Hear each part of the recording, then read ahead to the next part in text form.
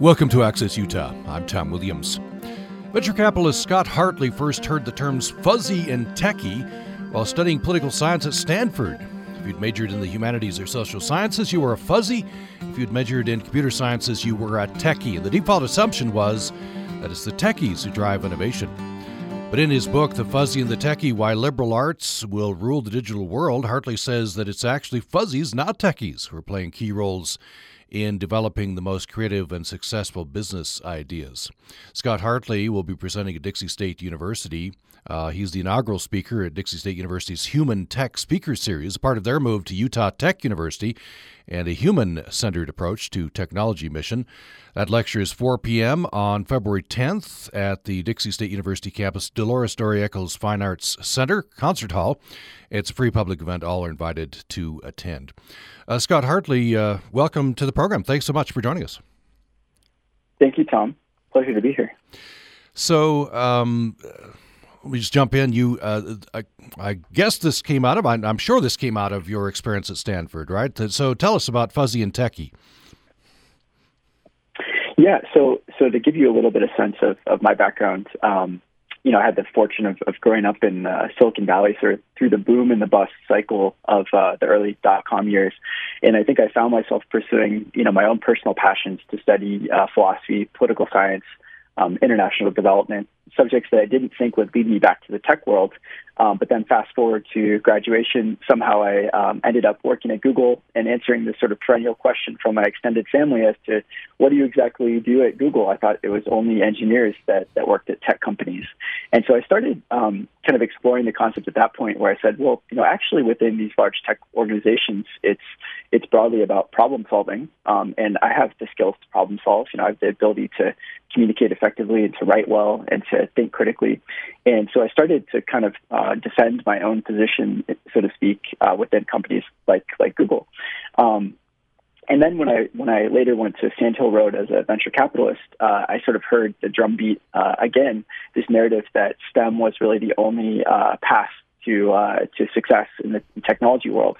And we heard, very famous and incredible founders and operators like Vinod Khosla, the founder of Sun Microsystems, saying, that much of what was found in the liberal arts was no longer relevant. And venture capitalists like Mark Andreessen, the founder of Netscape in the early 1990s, saying, that the liberal arts, the market for philosophy majors was thin in the market.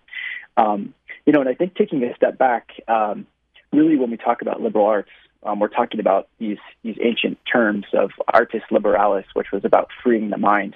It was about providing people with holistic education and exposure to all the different subjects. So I think we tend to think of liberal arts and humanities in the same bucket, but actually the liberal arts are more expansive than that. They include things like mathematics and biology, and it's really about how do we provide students with the ultimate toolbox and toolkit to think critically and solve some of the biggest problems we have in the world today. And so really to kind of answer your question, the narrative that I saw running through Silicon Valley was that STEM was really the only answer to problem solving. And really it's about both sides of the coin, right? It's about sort of the study of the natural world around us, which is the sciences, and then it's a study of the human condition within that natural world, which are the humanities. And I think without both, we really fail to solve problems effectively. And I know this is a perception, a strong perception out there. I don't know if maybe it's waning a bit, but we famously had a state senator here in Utah a couple of years ago warn about liberal arts degrees as degrees to nowhere. I think that's still a kind of a perception in some circles. Yeah, so I think that there's a broader sort of pedagogical debate about the purpose of education, right? Is education a security policy for future employment? Is it an insurance policy? Is it a path to optimizing for the greatest financial return for you and your family, or is it about training citizens to be the most effective global citizens that they can be? I think that going back to 1959, there was an incredible lecture that happened at Cambridge University by a gentleman named Charles Percy Snow. And C.P. Snow, he delivered this lecture that was became known as the Two Cultures Lecture, where he lamented the sort of chasm on campus between the sciences and the humanities, and how really it Cambridge, it was about bringing together the two sides of the same coin. And I think that the short-sightedness today, when we think about just technology in the abstract, and we think about terms like artificial intelligence or big data or any sort of buzzword du jour, we forget that there are two sides of this coin. And when we talk about things like AI, we're really, on the flip side, talking about the ethical questions of what AI does. When we're talking about code, on the flip side, it's the engineers who provide the context and they ask the questions. Someone at Palantir famously said, technology doesn't ask the moral questions, we do, right? And so I think it's looking beneath the hood of how do we train and educate people to ask these tough questions. And I think that really requires, broad-based education that's not purely vocationally oriented, but it really provides people with the lens and the toolkit to ask critical questions and have the confidence to ask those critical questions of everything today, including our technology. So in the book, you tell, several stories, founders of companies and such coming from the so-called, fuzzy world. I was very struck by the opening story in your book, the story of Caitlin Gleason, founder CEO of Eligible. Could you talk a little bit about her?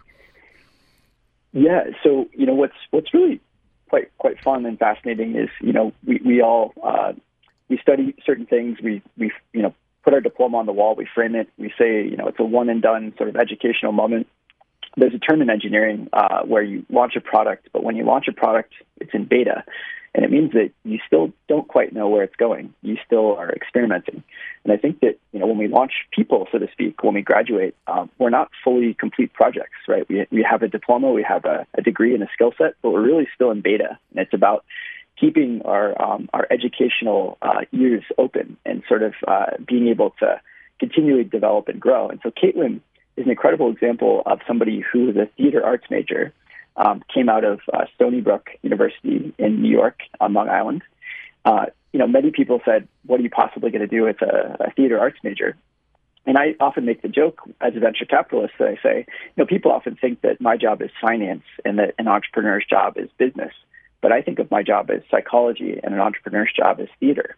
And so when I look across the table to somebody presenting their business idea to me, it's about their ability to sell, their ability to convince, their ability to put together a story and a narrative. And as Caitlin said really, really aptly, the page, the words on the page for any script, whether you're performing on Broadway or anywhere, the words are always the same. But it's how you tell the story and it's how you imbue it with authenticity and with passion that really comes through. And so if you think about building a business, these are the exact skill sets that are required to convince somebody effectively to work for your company, to fundraise for your company, to convince markets to adopt your technology. And so it's no wonder that someone like Caitlin has become an incredibly powerful and successful founder in the digital health world, not because she's an expert in digital health, but because as a theater arts major, she had both the gumption and the ability to sort of succeed despite getting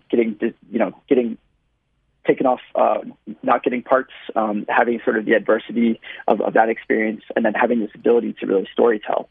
And I think if you look across some of the most successful cases in the tech world, as you alluded to, what's interesting is, and part of what drove the narrative and impetus for writing The Fuzzy and the Techie was looking around Silicon Valley and hearing this drumbeat of STEM and then saying, well, wait a minute, the founders of LinkedIn and PayPal and Slack are all philosophers, and the founder of Reddit is a history major. The founder of Salesforce is an English major. The CEO of YouTube studied history and literature. And you say, wait a minute, these are really people that have a broad-based set of skills that are storytellers, they're effective leaders, and they learned that through a broad-based liberal arts education. Yet the stereotypes persist, right? This is probably not news to some people. News to me, right? That all these founders come out of the humanities. It is. I think it's what's interesting about I think a book like The Fuzzy and the Techie, and speaking about it here in 2022. The book came out in spring of 2017. Is that these are perennial topics, and these are topics that haven't gone away. And the fact that these skill sets are still at the core of all these debates. We tend to think of technology in terms of singular moments, singular sort of. We tend to think of them in these terms like artificial intelligence or big data or autonomous vehicles. To give you an example from the autonomous vehicle space, we tend to think of these as engineering problems of how do we get a car to navigate roads effectively. But when you actually talk to some of the leaders of the programs at Tesla or Google's Waymo or at Nissan, the woman who runs the program at Nissan is actually a PhD anthropologist. And the way that she would tell you about how they problem solve is that these are deeply human problems that relate to communication, they relate to culture, they relate to all sorts of moments where you can imagine if you're building a Nissan car that's supposed to drive autonomously both in Tokyo, New York City, and in Salt Lake City, there's very different modalities to how people communicate, to how they hand gesture, to how the car needs to navigate some of those roads. And so if you think about the complexity of some of these topics, it's really no wonder that it requires a plurality of disciplines to solve. And moreover, I think, within entrepreneurship, as to why some of these founders are of these backgrounds, Stuart Butterfield, who is the CEO of Slack, he has a really wonderful line where he talks about having not one but 2 degrees in philosophy really prepared him well to be an entrepreneur, because what's more in entrepreneurship than being able to navigate your way through the dark without clear answers? And when you think about philosophy, you're navigating your way through the dark without clear answers as to, what does it mean to lead a moral life? These are questions that don't have answers. These are questions that we probe and we debate, very similar to, launching a product or finding product market fit. There's no one right answer. It's about being able to navigate in ambiguity. And so I think that the skill sets, when you listen to somebody like Stuart talk about his degrees in philosophy preparing him well for the job of a CEO, we tend to have a bit more appreciation for what these skills really provide, not sort of the parallel tracking of what is your degree title and what is your job title. It's not such that you need to study philosophy and become a philosopher. It happens to be that you study engineering and you can become an engineer, but I think the sort of broader thinking around the applicability of the skill sets, not just the degree titles, is what matters. I want to talk talk a little bit more about your journey. So, philosophy and political science, right? What was your original thought? What did you think you were going to do? I think originally I probably thought I would go down the well-tread path of going to law school or sort of seeking a vocational track like that. I think what is interesting is when you think back to some of these debates about is it STEM or is it the humanities, you realize that it oftentimes comes full circle. 2 of the last books that I've read recently, both are really interesting examples of this. I read a book by a guy named Carlo Rovelli, who is he's a cosmologist. He's a astrophysicist and cosmologist. And really, when you read his book, Reality Is Not What It Seems, it's borderline philosophy, right? And we realize that it's incumbent on us to sort of see this as a full circle. And similarly, another book that I read recently was by a biologist named Edward O. Wilson, on here's a biologist who studied his entire career, the life of ants, talking about the origins of creativity and sort of the learnings that he could draw out of ant colonies for binary systems and AI and the origins of creativity. So I think for me, realizing the sort of background that I had lent itself for me to explore all sorts of things, kind of led me back to technology, which was really the driver, I think, of the economic engine of our generation, and then to venture capital, which just happens to be, an incredible place to sit and be able to observe ideas across the spectrum. And as I said, it's a people job. I think that's the takeaway of a lot of these things is that we put labels on certain jobs, say this is tech or this is finance or this is whatever it might be. And I think if you look at the tasks within each job, and this gets to maybe another conversation that we'll have around automation and the future of AI and where are the inroads in the job market. But I think that when you look under the hood of anything that we label a job actually has a series of tasks, and those tasks run the gamut of things that are very human and things that are somewhat robotic, right? And I think that where technology will make inroads is in automating some of those more rote and routine aspects of our jobs. Those tasks might go away, but our jobs won't go away.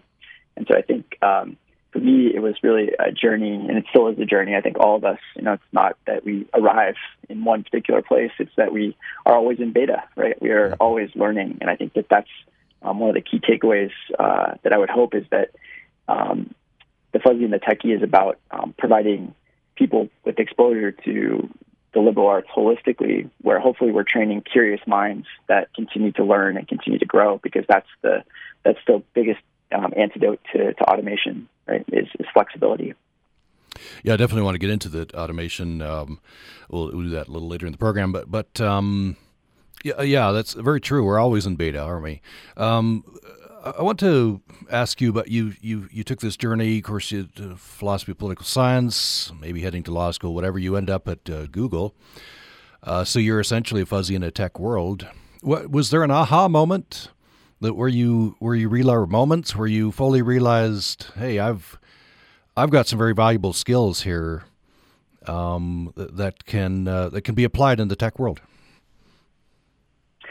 I think it was for me. The moment was probably about a year into my role at Google, where I was tasked with working on something that was called the Ideas Council, that was taking product ideas that were kind of bubbling up from across the organization and sort of air traffic controlling those ideas to the right product managers. So within Google, it's a fairly distributed system where each product that we know and love, like Gmail to Google Maps, is generally run by a different product manager with a small organization around that product. And so my job was to take some of the feedback that was coming from customers and from different parts of the organization and bubble it up and sort of provide it to the right product managers so that they could listen to the market and iterate on their products.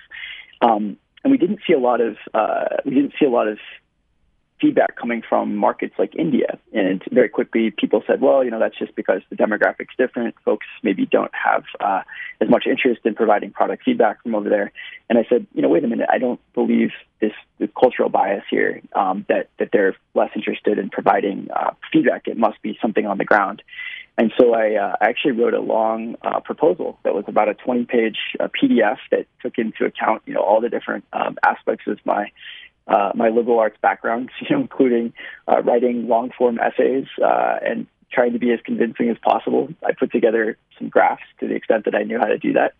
And I started having coffees with various leadership around the organization. I started scheduling coffees with directors and vice presidents at Google, as a 22-year-old. And I think that takes a bit of chutzpah and perhaps, brazenness that I think you learn through gaining the confidence of a broad-based education, where you think, well, I have something to say. I can be convincing in how I say it, and I'm going to go try to convince folks that my perspective is right.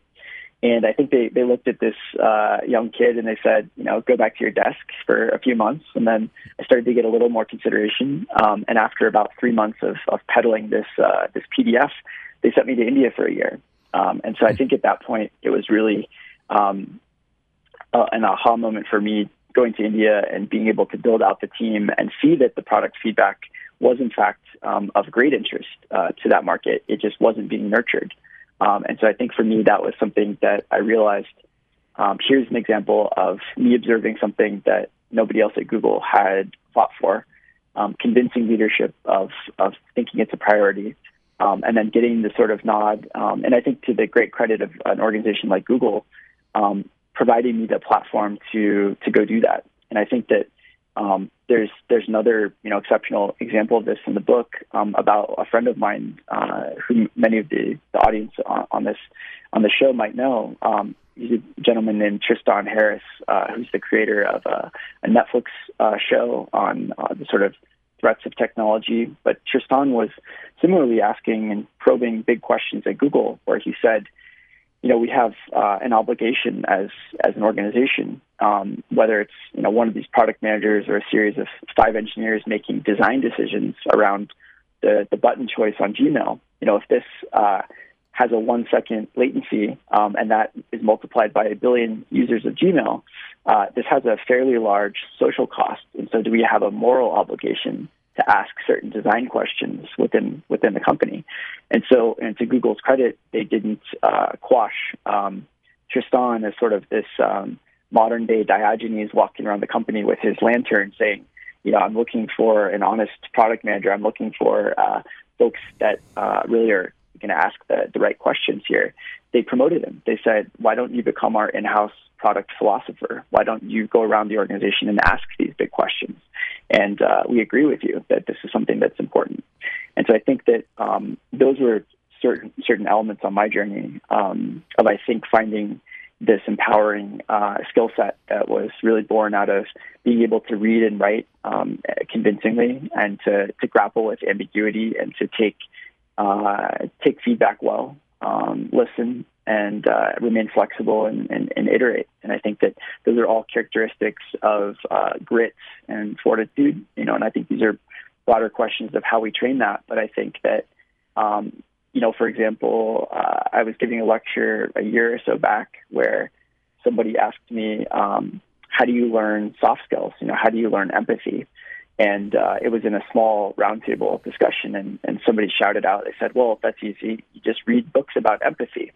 And I said, gosh, I don't think that's the right answer. I don't think there is a linear approach to learning empathy. There's an orthogonal approach through reading books, great literature, reading books that are of a different time and place, speaking to people not like yourself, really getting outside of your element. But there's no linear approach to learning empathy. And I think that that's something that when we take a step back and think about the liberal arts and think about how we learn things, it's not so simple to just do a problem set or just to do something in a very linear approach to learn something that may require greater life experience.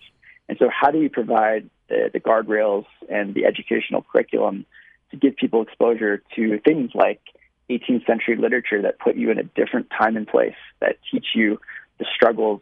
You can't teach somebody guilt, but you can make them read Dostoevsky, and you can make them understand some of the moments of turmoil. And so these are the sort of orthogonal approaches to, I think, how we learn some of these skills. And it's no wonder that there's a great story in the book as well that you may have come across with Drew Faust, who is the former president of Harvard University. Drew delivered a lecture at graduation to the cadets at West Point. And in her final moments of that speech, she said, I encourage all of you to keep a copy of the Iliad under your pillow, the great work by Homer from ancient Greece. And she said, because through the dust and danger and disorienting strangeness of life, you can always rely on philosophy. You can always rely on these stories to help you look forward. And I thought that was such a profound statement that oftentimes it requires these very timeless works and timeless thoughts to be the most timely. Well, we're due for our first break. We're talking with the venture capitalist Scott Hartley. He's author of the book, The Fuzzy and the Techie, Why the Liberal Arts Will Rule the Digital World. And he's the inaugural speaker in Dixie State University's Human Tech Speaker Series. That's part of their move to Utah Tech University and a human-centered approach to technology mission. And the lecture is 4 p.m. on February 10th, coming up this Thursday, Dixie State University campus in the Dolores Story Eccles Fine Arts Center Concert Hall. It's a free public event. All are invited to attend. We'll have much more following this brief break. This is Science by the Slice. Once considered relatively rare, dengue fever is popping up throughout the globe, including the United States. Most people infected with the mosquito-borne virus recover, but the disease can cause lethal complications. Curiously, while people who have recovered from the virus develop immunity to the strain that infected them, they've often become more susceptible to infection by different strains of the virus. USU data scientist Kevin Moon is a part of a multi-institution team developing deep neural networks to extract detailed data from large data sets collected from infected people in an effort to find preventative measures and therapies. This segment of Science by the Slice is brought to you by the USU College of Science, offering degree programs in the sciences and mathematics. Details at usu.edu/science.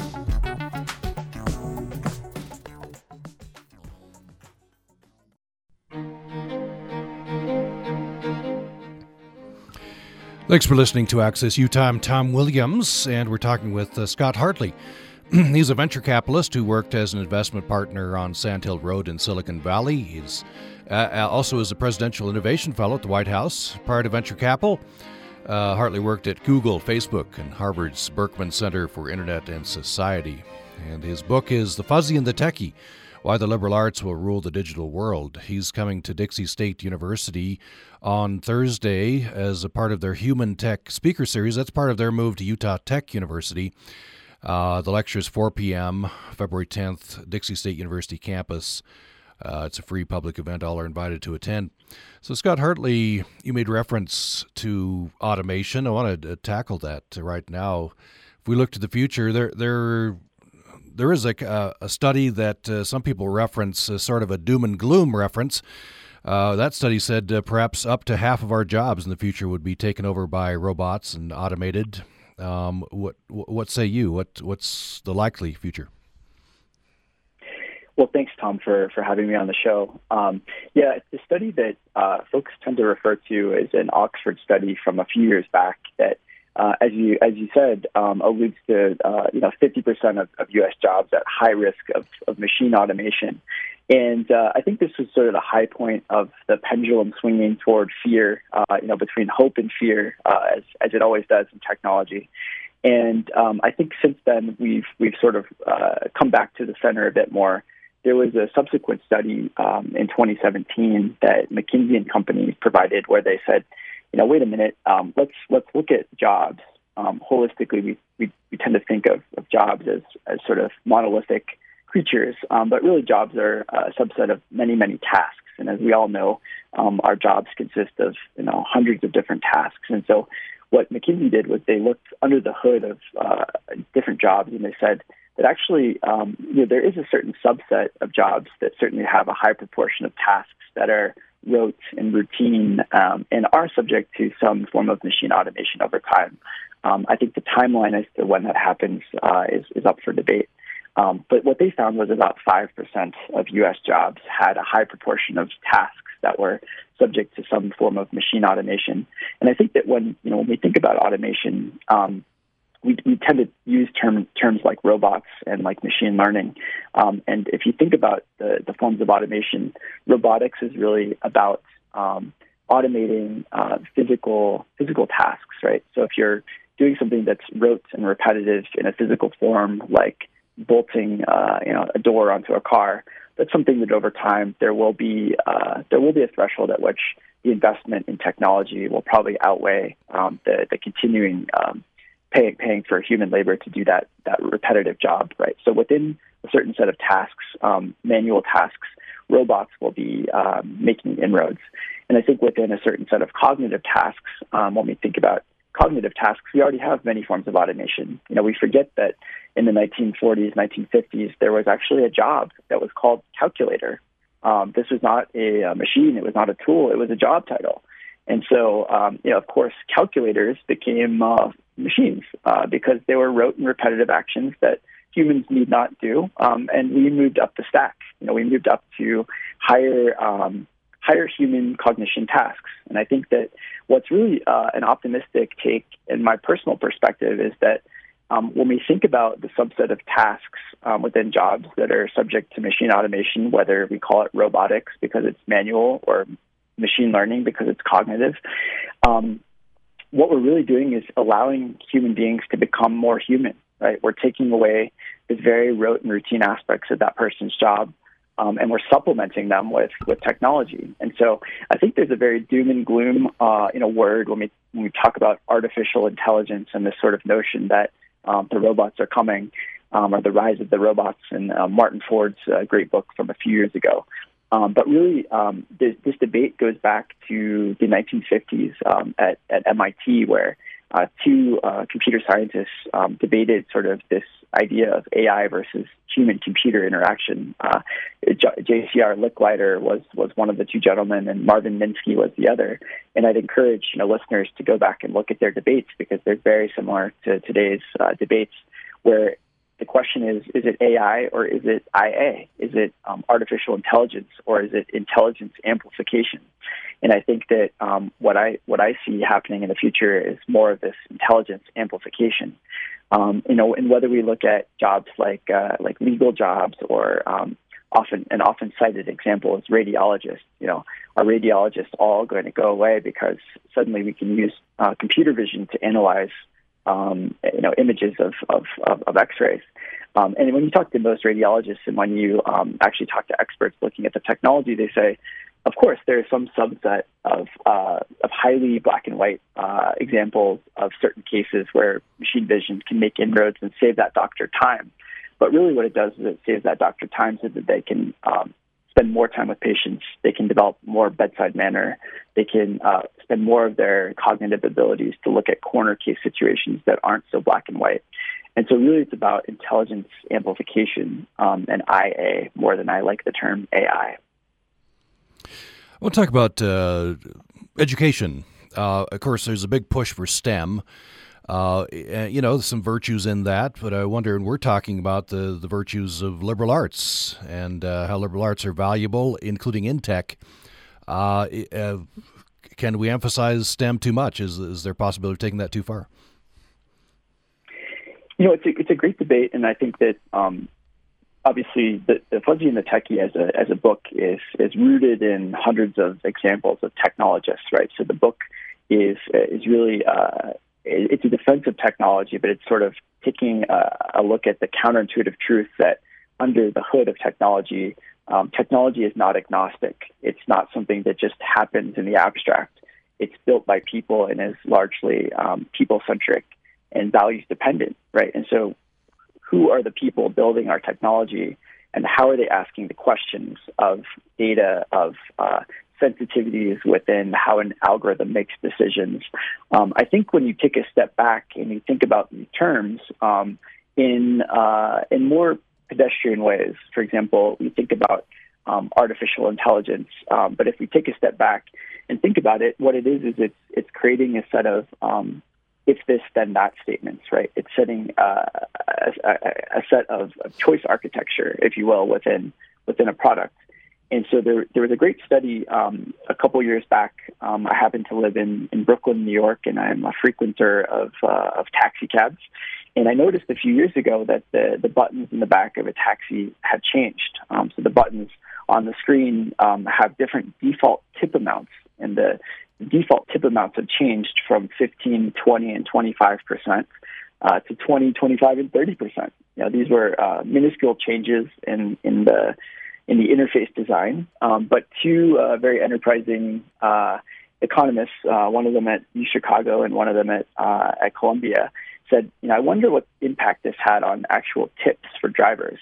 And what they found was that by changing the buttons in the back of a taxi cab, the annual increase for tips for drivers went up by $600. Not because people were necessarily getting better service or better rides, but because people default to the menu of choices that they have in front of them.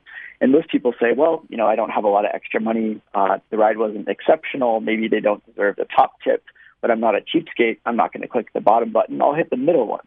And so the default tip went from the middle button being 20% to the middle button being 25%. And I think this is a really good example of choice architecture and how technology actually drives outcomes. We might think that we're independent actors in the world making independent decisions, but really what we are people that are interfacing with a series of menus throughout our day, whether it's where the apps are on our screen, how the orientation of restaurant choices might be within a Seamless or an ordering app on your phone. So really what we're doing is navigating through a series of menus that are predetermined. And these menus are driven by the choices of people, and those people work at these large tech companies. And so I think taking a step back and asking the question and having the sort of consciousness of societal minds to ask these large questions of how are these choices being made? Who is in the room making these choices? What is the diversity in that room of people and thought and backgrounds and perspective? Because the notion that we just take data and pump it into an algorithm and it comes out objective is patently false, right? And so I think there are many, many examples of this, and I could go into others, but it's really really behooves us to ask the question of how do we provide smart thinkers and smart questioners within these companies? And what is fascinating is this is a debate that we're having today, but this is actually, if you go back to the writings of Sir Francis Bacon or the writings of even Plato, he made a statement saying that data is not the same thing as information, is not the same thing as wisdom. It's about how you ask the right questions. And so, my question is, how do we provide more people in these companies asking the right questions? And I think we do that through training and hiring folks that are critical thinkers, that have the skills and the confidence to ask the right questions of our technology. Let's take another break. We're talking with venture capitalist Scott Hartley. He's author of the book The Fuzzy and the Techie, Why the Liberal Arts Will Rule the Digital World. And he's coming to Dixie State University in St. George as the inaugural speaker in their Human Tech Speaker Series. It's part of their move to Utah Tech University. And the lecture is 4 p.m., February 10th, Dixie State University campus in the Dolores Story Eccles Fine Arts Center Concert Hall. It's free and open to the public. You're invited to attend that lecture. We'll have more following this break. The Utah legislative session is well underway. Governor Spencer Cox has signed at least 9 bills into law. High up on lawmakers' priority lists are air quality, education programs, tax cuts, infrastructure, water, clean energy, and affordable housing.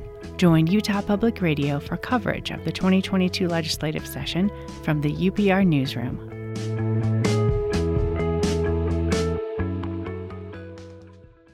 It's time for Utah Public Radio's annual Art Mug Contest, and we're asking for your entries now through February 18th. You can use any artistic medium for your design. Just show us what you love about UPR, our programming, or our station's home here in Utah.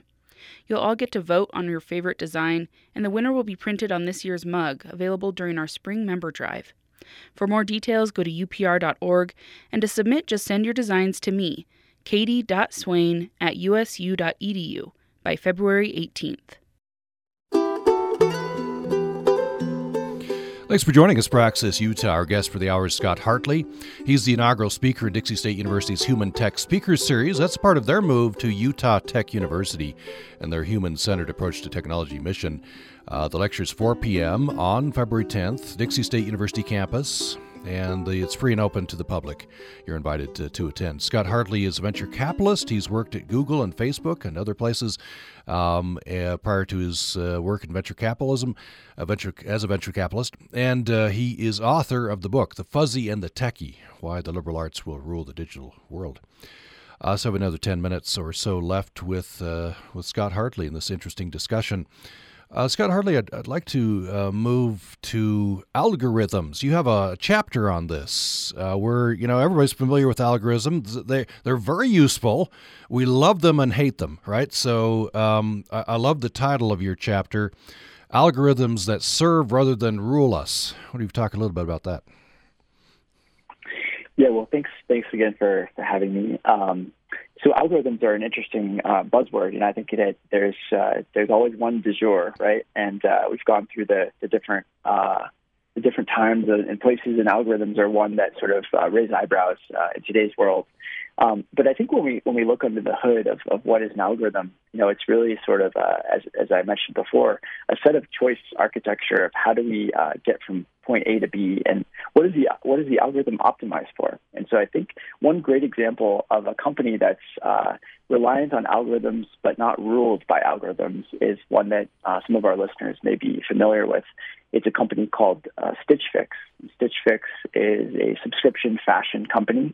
It's a fashion company that allows you to shop different styles, but does so without any shopping cart. All you do is similar to a Netflix queue. You sort of put in your preferences, you answer a survey, and then an algorithm actually determines what kind of clothing you might like. And you might think, wow, this seems very futuristic. But what's interesting about Stitch Fix is, one, it was founded by a woman named Katrina Lake, who was not a technologist. She was a political scientist and an economist who really sort of had the passion and storytelling ability to create some incredible hires early in her days. She saw that There were two big challenges to building this business. One was on the logistics and supply chain. So she convinced a man named Mike Smith to come from Walmart.com, where he was COO, to join her while she was still in the dorm room. And she said, there's another huge component of this, which is the algorithmic discovery of the clothing that I would like. So she went right to the top of Netflix and found a guy named Eric Colson, convinced him to quit his job as the VP of algorithms at Netflix to go work for her while she was still in her dorm room. And these are examples, I think, of somebody who had incredible vision, storytelling ability, and charisma that she learned through, a broad-based liberal arts education to pursue this idea. And when she started building Stitch Fix with Eric at the helm of the algorithms, what they said was, there is something today where humans are really good at certain things and machines are really good at other things. And let's not kid ourselves into believing that machines can do everything. Let's build machines and algorithms to do the rote and routine aspects of our jobs, and let's supplement humans. So we mentioned before talking about not AI, but IA, flipping those letters around and talking about intelligence amplification. And what Stitch Fix has is not sort of a business that's purely run by algorithms. It actually has about 4,000 human stylists that help provide the last mile of fashion delivery. When you order that box of clothes, it comes with 5 items in there. What really happens before that is the algorithm picks about 10 items of clothing, serves those 10 items to a stylist who then looks at your profile and says, based on your demographic, based on your consumer behavior, based on your needs, that this is for a date on a Friday night, or whatever the use case might be, they make that last mile set of choices. So really that stylist is being informed and aided by an algorithm, which is supplementing their own human capabilities to provide that last mile delivery. So I think this is an example to me of intelligence amplification, where it's not about AI or algorithms taking over those people's jobs. It's about those algorithms mitigating some of the bias that those stylists already have. So what's really fascinating about this example is that any one of us might make certain biases towards our own set of preferences, where I might have a more classical aesthetic and you might have a more hipster, fashion-forward aesthetic. And we each have our own biases. And what's interesting is with Stitch Fix, the algorithm can learn my own personal biases and they can offset the 10 items of clothing that I'm provided, knowing that I'll err on the side of being a little more classic or a little more fashion-forward. So it's really about amplifying the incredible human characteristics that stylist already has, rather than trying to take over their job. I wonder, that's fascinating. And I'm just amazed. She's in her dorm room and she convinces these gentlemen to join her company. I guess if you have a great idea and you've got the confidence, I guess you got to go get the money as well. That's where you come in, venture capitalists as well. So I wonder if you could talk. You mentioned Tristan Harris earlier in the program. I'm fascinated by the time well spent movement. Could you talk about that? Yeah, Tristan is a really. I think he's been likened to a modern day Diogenes. For those who might remember their liberal arts classes in ancient Greece, Diogenes was going around Athens looking for an honest man. I think Tristan has been the philosopher kind of going around the tech world looking for honest technology and sort of pointing the finger and shining a light on some of the things that we take for granted. One of the things that Tristan really has illuminated is that, we tend to think of you go to, from Dixie State, a short drive down to Las Vegas, where you might find a series of slot machines. And those slot machines at one point were known as one-armed bandits, where you pull down on the lever on the side and that one arm steals your money, right? And those one-armed bandits are now one-finger bandits in our pockets in the form of our mobile devices, where there's sort of the choice architecture baked into these menus of how we navigate technology lend themselves to us spending more and more time on these devices. And so Tristan really pointed at some of the realities that, we are independent people making independent choices, but it's really an uphill battle when on the other side of the phone are 1,000 engineers optimizing for every outcome that means you spend more time on Facebook or you spend more time scrolling Instagram? And how do they dangle more candy in front of you to keep you there for longer?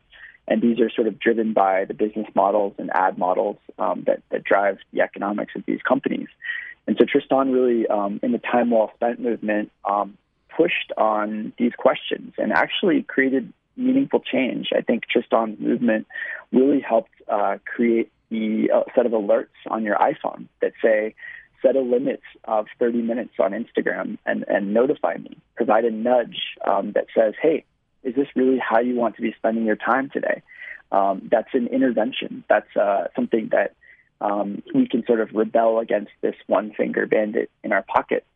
And I think we've all been, on a Friday night where you turn on Netflix and you get the automatic countdown where the episode ends, and then suddenly the default is that the next episode will start in 3, 2, 1, and suddenly you've binge watched an entire season.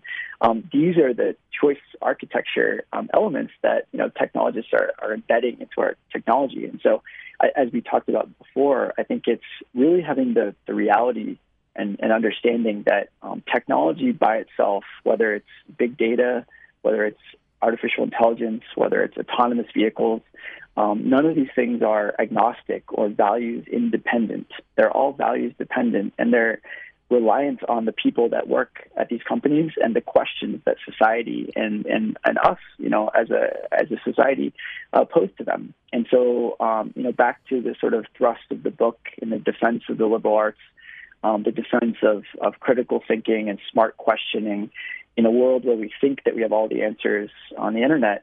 How many times have you sat before the Google with the blinking cursor, and you say, gosh, at my fingertips, I have all of the world's information organized and accessible for me, but I just don't know what question to ask. Yeah, certainly true. You've quoted Voltaire, judge a man by his questions, right? Absolutely, that's one of my favorites, and it's actually I often am talking to students, and I hope to at Dixie State or Utah Tech this coming Thursday, and I say, one of the when you're in that job interview, one of the most overlooked aspects is that last 5 minutes where they say, "Do you have any questions for me?" And if you don't have any questions, I think you're in for some trouble, because it's about this inquisitive mind, this curiosity, this flexibility of mind that keeps us adaptable. And we've talked about how your degree title is not some one and done slip of paper that you can frame on your wall and dust off your hands and call it a day. We launch into this world just like products. We launch into this world in beta. We're works in progress, and we have to continually invest in our education. We have to continually ask the right questions. And I think that that's such a great quote by Voltaire that says, judge a person by their questions, not by their answers. And similarly, Tim Cook, the CEO of Apple, he gave a commencement address at MIT a couple years ago where he sort of alluded to this very concept. He said, I'm not worried about artificial intelligence giving computers the ability to think like humans. I'm more concerned with people thinking like computers without values or compassion, without asking the right questions. And so I think that that's really the takeaway for the Fuzzy and the Techie is how do we teach people and provide the tools, the educational background for people to continually ask these questions of our technology and of our society. Just have a couple of minutes left. I wanted to just maybe close on this idea of learning how to learn, right? An incredible skill. This idea that we're always in beta, that we always need to be continued learning. Is that itself a skill that we can learn, or is that just a personality that certain people have? It's a good question. How do we learn to be adaptable, right? That's kind of the question. And I think that one of the leaders at Stanford, we had the chance to have a panel discussion a couple years back where we had the head of the computer science department, and we had Marissa Mayer, the former head of product at Google and CEO of Yahoo, and a couple others. And one of the most interesting metaphors that came out of that conversation was that we used to have this idea that your degree was a plane ticket to somewhere in the future. Your degree was a plane ticket, and there were sort of different destinations that you could arrive at. And really moving toward thinking about education as a passport rather than a plane ticket. And the passport is about breadth of exposure. It's you have some stamps from all 6 or 7 continents, right? You have exposure to all these different ideas where you've really provided a bunch of different arrows in your quiver or tools in your toolbox where you can be adaptable and you can sort of see the metaphors across sectors and industries. I think what's most fascinating to me as a venture capitalist is the biggest and best ideas typically come from somebody thinking metaphorically and taking a concept that exists in one world and bringing it to another world. And I think that ability, that curiosity, that sort of adaptability to look at something and say, wait a minute, I think this would apply somewhere else that nobody's ever tried before. One example of this, maybe an amazing example to close on with our great conversation here today, is about a woman that I met speaking at the University of Arizona a few years ago. And her name was Katie Kwan. And Katie was a ballerina who actually trained at the Metropolitan Ballet in New York, was a professional, incredible ballerina. But she had this passion for robotics. And people said, well, you're a great ballerina, but there's no way you're ever going to become a mechanical engineer and go into robotics. And she kept pursuing this passion. She kept trying to put these two pieces together that people didn't think belonged together. And fast forward to today, she's a PhD student, actually in mechanical engineering. But her job is robot choreographer.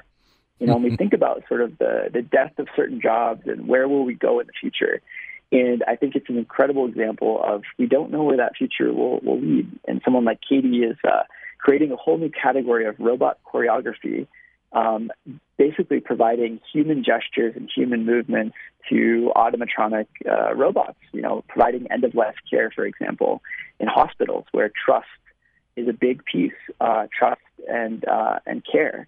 And so it makes sense that you would have a ballerina, somebody who understood grace and movement, to work with engineers to provide a robot that did something just a little bit more gracefully, that provided a little bit more empathy or a little bit more care for that person, in need. And I think these are great examples of flexibility, of sort of metaphorical thinking and bringing learning from one discipline to another. And I think with that, the opportunities of the future are incredibly bright. Despite the pendulum swing and the fear of robots and AI, I think we can remember that it's really about intelligence amplification and how do we ask the right questions of our technology to take it forward. Well, we've been talking with Scott Hartley. He's a venture capitalist. His book is The Fuzzy and the Techie, Why the Liberal Arts Will Rule the Digital World. There's a website for the book, fuzzytechie.com. He'll be at Dixie State University in St. George to give a speech, 4 p.m., February 10th, on the Dixie State campus, free and open to the public. Scott Hartley, it's been such a pleasure to talk to you. Thank you. Thank you so much. And thanks, everyone, for listening to Access Utah today.